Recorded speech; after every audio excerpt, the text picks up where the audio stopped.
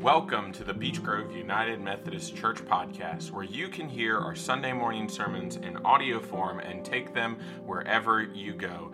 This week is week 2 of our series on vision, looking at God's vision for Beech Grove United Methodist Church, and we are going to be diving into the first part of the vision that we have discerned as we look at what it means to be a visible church without walls, and diving in to the second section of the Sermon on the Mount in Matthew 5. And so we invite you to join us along this journey. A reminder that our services are available in their entirety on our YouTube channel, which is linked in the podcast notes. And we would love it if you would subscribe to the podcast so that new sermons come into your feed as soon as they are available. You can subscribe using your favorite podcast app. And if you're feeling really generous, we would love it if you would leave us a rating and review that would help us to grow our audience. Lastly, we invite you to find us on Facebook and Instagram to follow along with all the fun things happening at Beech Grove, whether you live in Suffolk, Virginia or not. We hope you enjoyed this week's message, and don't forget to share it with others.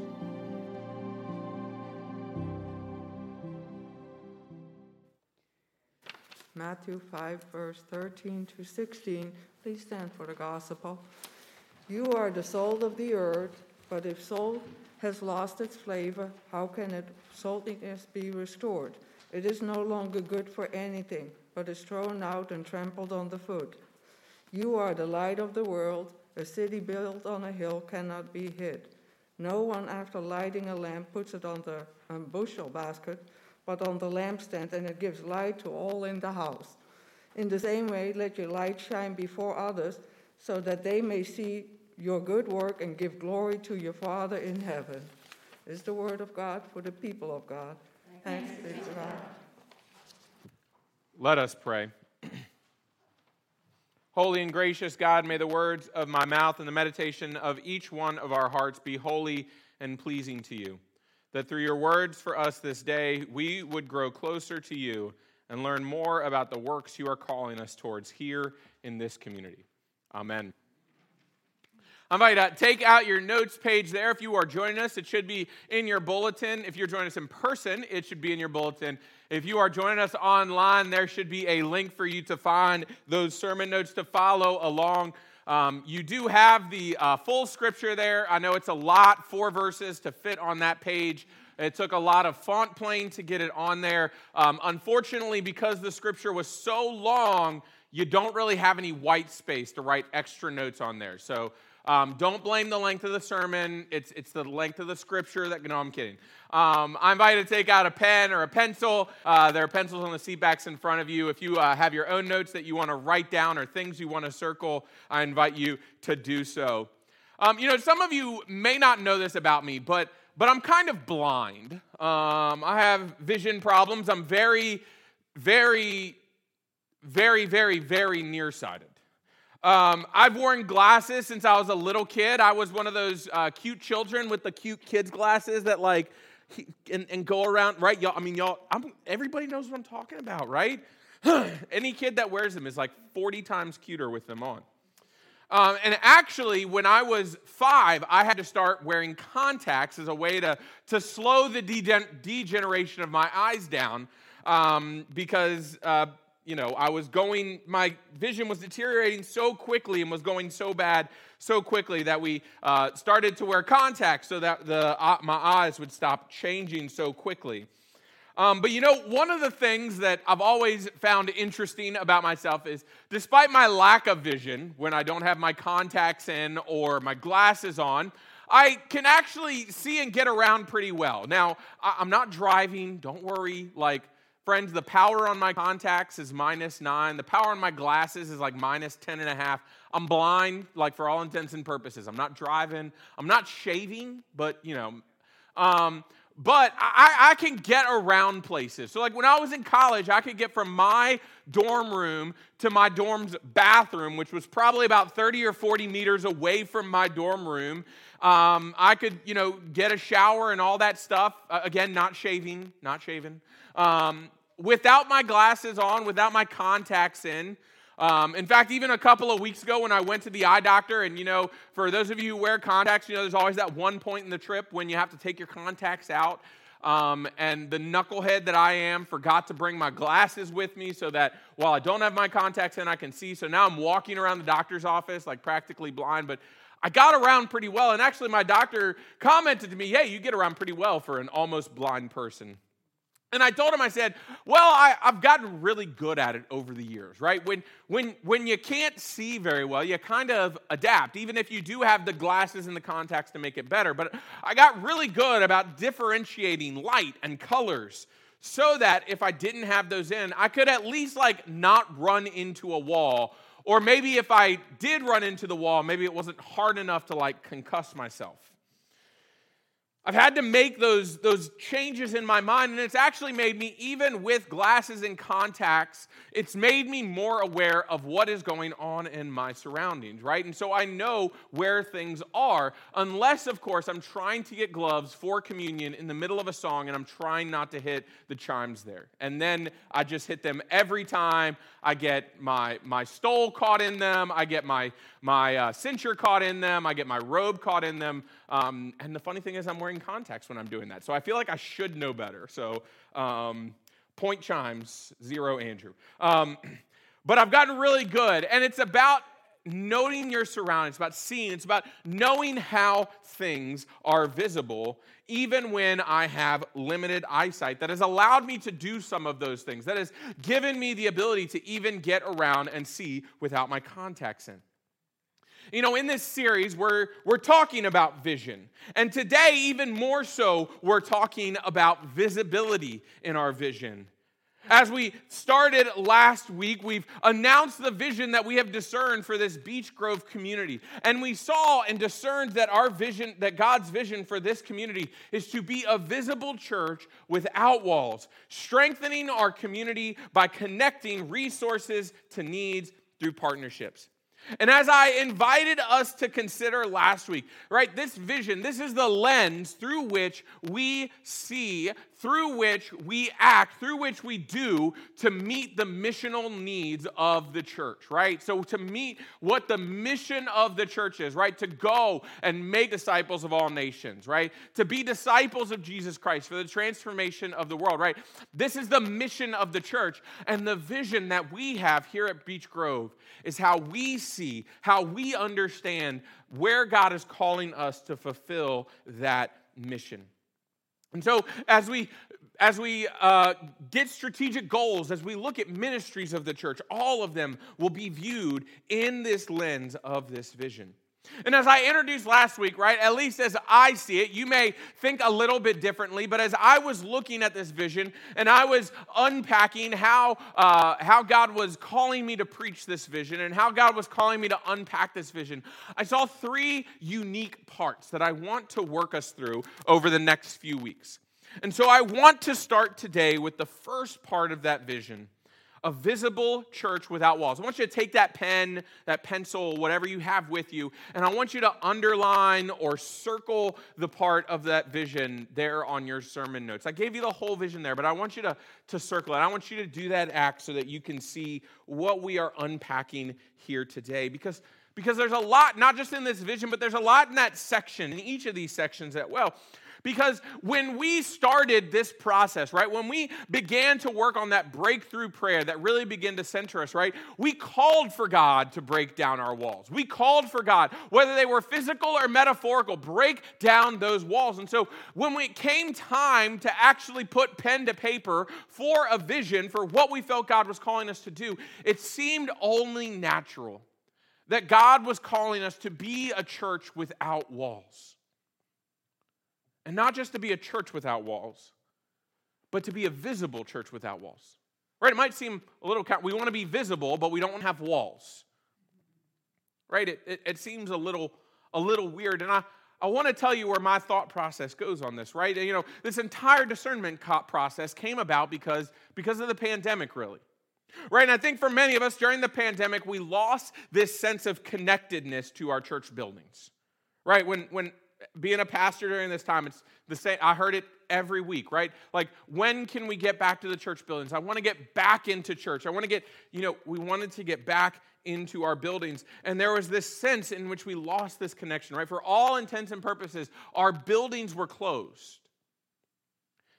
But it was in that time that we really began to lay the foundation for moving our sense of being the church away from the physical building and more into a person-to-person understanding, right? The church is not the building. The church is each and every one of us. It began to plant the seeds that we are more than where we meet. Now, let me caveat all that by saying that our buildings are great and useful resources. Like, we would be in a lot different of a situation without this building. But we are more than just this building. The church is the people. The physical, the spiritual, emotional, all the resources that we bring together, whether we are here or we are someplace else. And so our thought process led us to name this nature that we are not, our nature as church cannot be defined by walls. But it does not negate the fact that we must be visible. People need to be able to see us. People need to be able to understand the work that we are doing, no matter where we encounter people in society. That means whether people are driving down driver lane. I never thought that would be a tongue twister for me. Or they see us out and about at the grocery store, at the coffee shop, at the restaurant, at the brewery, at the gym, at the social hall, wherever we are. To be visible means that we are seen for who we are all over the community. And I think the scripture before us today does and expresses this understanding so well by calling us in two ways to embody God's kingdom. And so a little bit of background, right? This passage, these 4 verses are right there towards the beginning of the Sermon on the Mount. That is this 3-chapter section of Scripture in the Gospel of Matthew, probably one of Jesus' longest consecutive discourses throughout his ministry. Jesus is preaching to this crowd, giving them this understanding, and in doing so is laying forth this ideology, this theology of the kingdom of God. And Jesus starts, for many of us will remember, Jesus starts with the Beatitudes, right? Blessed are you, and blessed are you, and blessed are you, and blessed are you. And so where does Jesus go next? But Jesus then goes from blesseds to then this idea that we are salt and light for the world. Or as I like to say, we are salty and we are bright. Really? That y'all think that's the joke? See, 9:30 did the same thing, right? We're not salty in that way. We're salty in a different way. I'm going to get to it in a minute. We're going to talk about it, but I want to unpack the nature of this scripture for us a little bit first, because when we talk about a visual church, a visible church, when we talk about a visible church, I think it's important to assert that a visible church, whether we are talking about what we do here in this space, whether we are talking about what we do in this entire space, it's a good thing this is a video medium, because this would be crazy for the people who are listening to this audio-wise. Or whether we're talking about what we do out there in the community, that we are visible, that we understand our visibility in these 2 ways.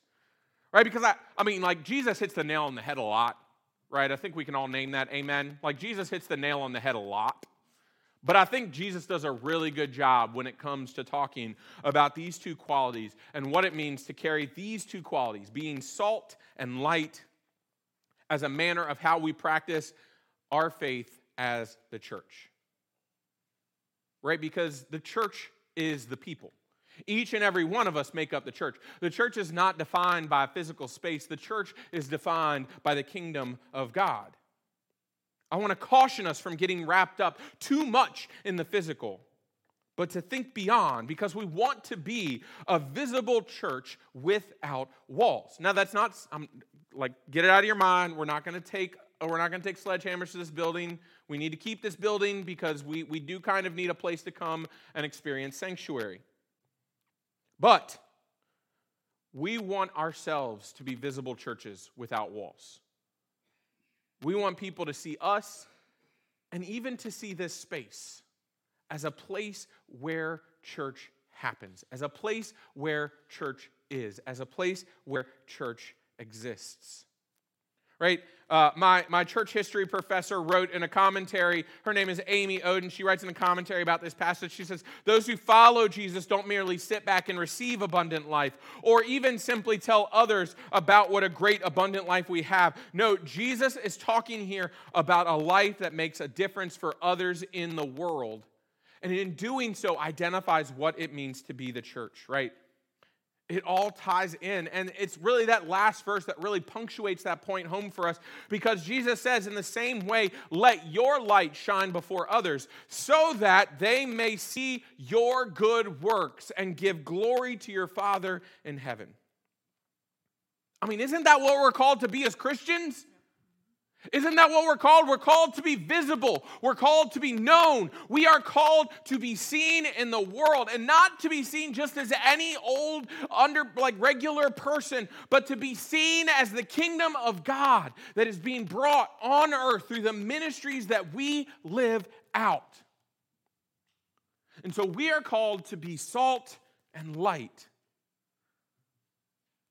Both of these elements expressing how the world experiences and sees us. And so Jesus starts with salt. Jesus starts with salt. And I know for many of us, salt is an experience. And too much salt might be too much of an experience. And for some of us, even a little bit of salt may be too much of an experience. But salt is an experience. Right? Salt in the ancient and biblical world, it was not just used for flavor. It was not just used for their McDonald's fries. But it was used to preserve things, right? They had Smithfield ham back then. It's possible. It's been around a long time. But they also used salt as currency in order to trade and barter. And so Jesus says, you are the salt of the earth. But if salt has lost its taste, how can its saltiness be restored? It is no longer good for anything, but thrown out and trampled underfoot. And so here's the thing, friends. If salt is not salt, what is it? That's what I thought. If salt is not salt, it might as well be dirt on the ground. Right? If salt does not have taste, if salt cannot do its job in preserving, then even in the ancient world, salt had no value to anybody. It is merely something that should be thrown out. And so salt is an experience. And in understanding ourselves as the salt of the earth, we bring the experience of who God is. We bring the gifts. We bring the grace. We bring who God calls us to be. And then Jesus moves on to light. Moves on to his next metaphor, saying, you are the light of the world. Right? And then he gives us a couple of duh statements, right? Salt may be a little bit murkier in understanding the connection to the kingdom, but Jesus says you are the light of the world. And really, I don't know that Jesus needed to explain much more than that, because I'm like, got it. But Jesus goes on, he says, a city built on a hill cannot be hid. Have you ever tried to hide a city to begin with? It's really hard. I don't know that you necessarily need to put it on a hill, but, No one, after lighting a lamp, puts it under a bushel, but they put it on a lampstand, and it gives light to all the house, right? Well, we've got light, so the candle doesn't work as well in here. It feels really translatable, right? We can get that. We get that one. We understand that one, right? Light, it provides light. It brightens up a room. Right, we're not going to light a candle and then put it out immediately, because obviously we've lit the candle for a purpose. We're not going to turn on our lights and then put some sort of thing that blocks the light from spreading throughout the room. Light brightens. And as individual Christians and as communities bonded together by this language called church, we are called to be seen. We are called to brighten the world. And so if we are going to embody this idea of being a visible church, we have to discern ways in which we live into these two ideals set forth by Jesus, to be both salt and light. We must, in the nature of salt, understand that which sets us apart and hold on and latch onto it. Right? What gives Beech Grove its saltiness? What are those gifts, those graces highlighted for others to see in us? How do we do the work of offering those gifts to the world? Then, how are we doing it in a way that folks can see, that folks can experience, that folks can understand? Right? We have so many great resources in our church community. It's time that people start seeing that. So what does this all mean? Right? That's the big question. What does this mean for our vision? How do we live into this part of God's vision for this community? And I'll offer us two levels of this, right? Not just the salt and the light. I want to offer a personal experience and a communal experience, right? Individually, I think one of the best ways that we do this, that we live into God's command to be salt and light, the best way that we live into being a visible church without walls, is that we live into God's commands for God's kingdom, right? To love God and to love neighbor. Immediately following this part of the scripture passage, immediately following this explanation of salt and light, Jesus goes on to say that we should also follow God's commands to love God and to love neighbor. And so as we see our love for our community, we will begin to see the ways in which the community surrounding us will recognize the role that we as the church, we as individuals in the church, play in the community. And not only do we love God and love neighbors in an outward fashion, but then we also play a role in inviting others to be a part of our community as well. We invite others to recognize the nature of community that we express, and we invite others to come and experience it for themselves too. To experience opportunities of worship, of service, of discipleship. Oftentimes, even taking these activities into other communities for folks to see and experience themselves. And then, beyond our own individual experiences, we also, as a community, seek to be visible. When people not only drive past our building, but when they hear about this church, they know who we are, they know what we do, and they know the work that we have done in the community. And this is what a visible church without walls does. It takes this sense that church is about the physical, and it turns it into the spiritual. That way, no matter where we are in the world, no matter what we are doing, we are representatives of both God's kingdom and of Beech Grove United Methodist Church. It calls us to be aware and recognize what we're doing out in the world. And it also calls us to be aware and to recognize how we use those physical spaces we have been blessed with. Right? It calls us to do that hard work of making this church space all it can be as well. Not only are we beacons out into the world, but we can do here in our space as well, that people not only know what church we are a part of, but they also know how to engage, whether it's here in this space or it's out in the community. Right? We are not defined by our walls. That's what it means to break down our walls. But we definitely find ways to use them to help and minister to others. I mean, let's name that we have been blessed with a wonderful building. Let's also name that we've been blessed with a lot of land. Let's also name that we have been blessed to live in such an amazing community in which amazing things happen. Right? There are so many resources around us to experience and express community, to be a visible community that is not defined by the walls of this building, but is defined by the ways each and every one of us practices church, whether we're here in this space or out in the world. We want folks to know we are here. Not because we want them to know how awesome we are, though I think many of us know we are a very awesome church, amen? Right? But we do so that in experiencing this church, no matter where they are, we know that they have experienced the very love and grace of God.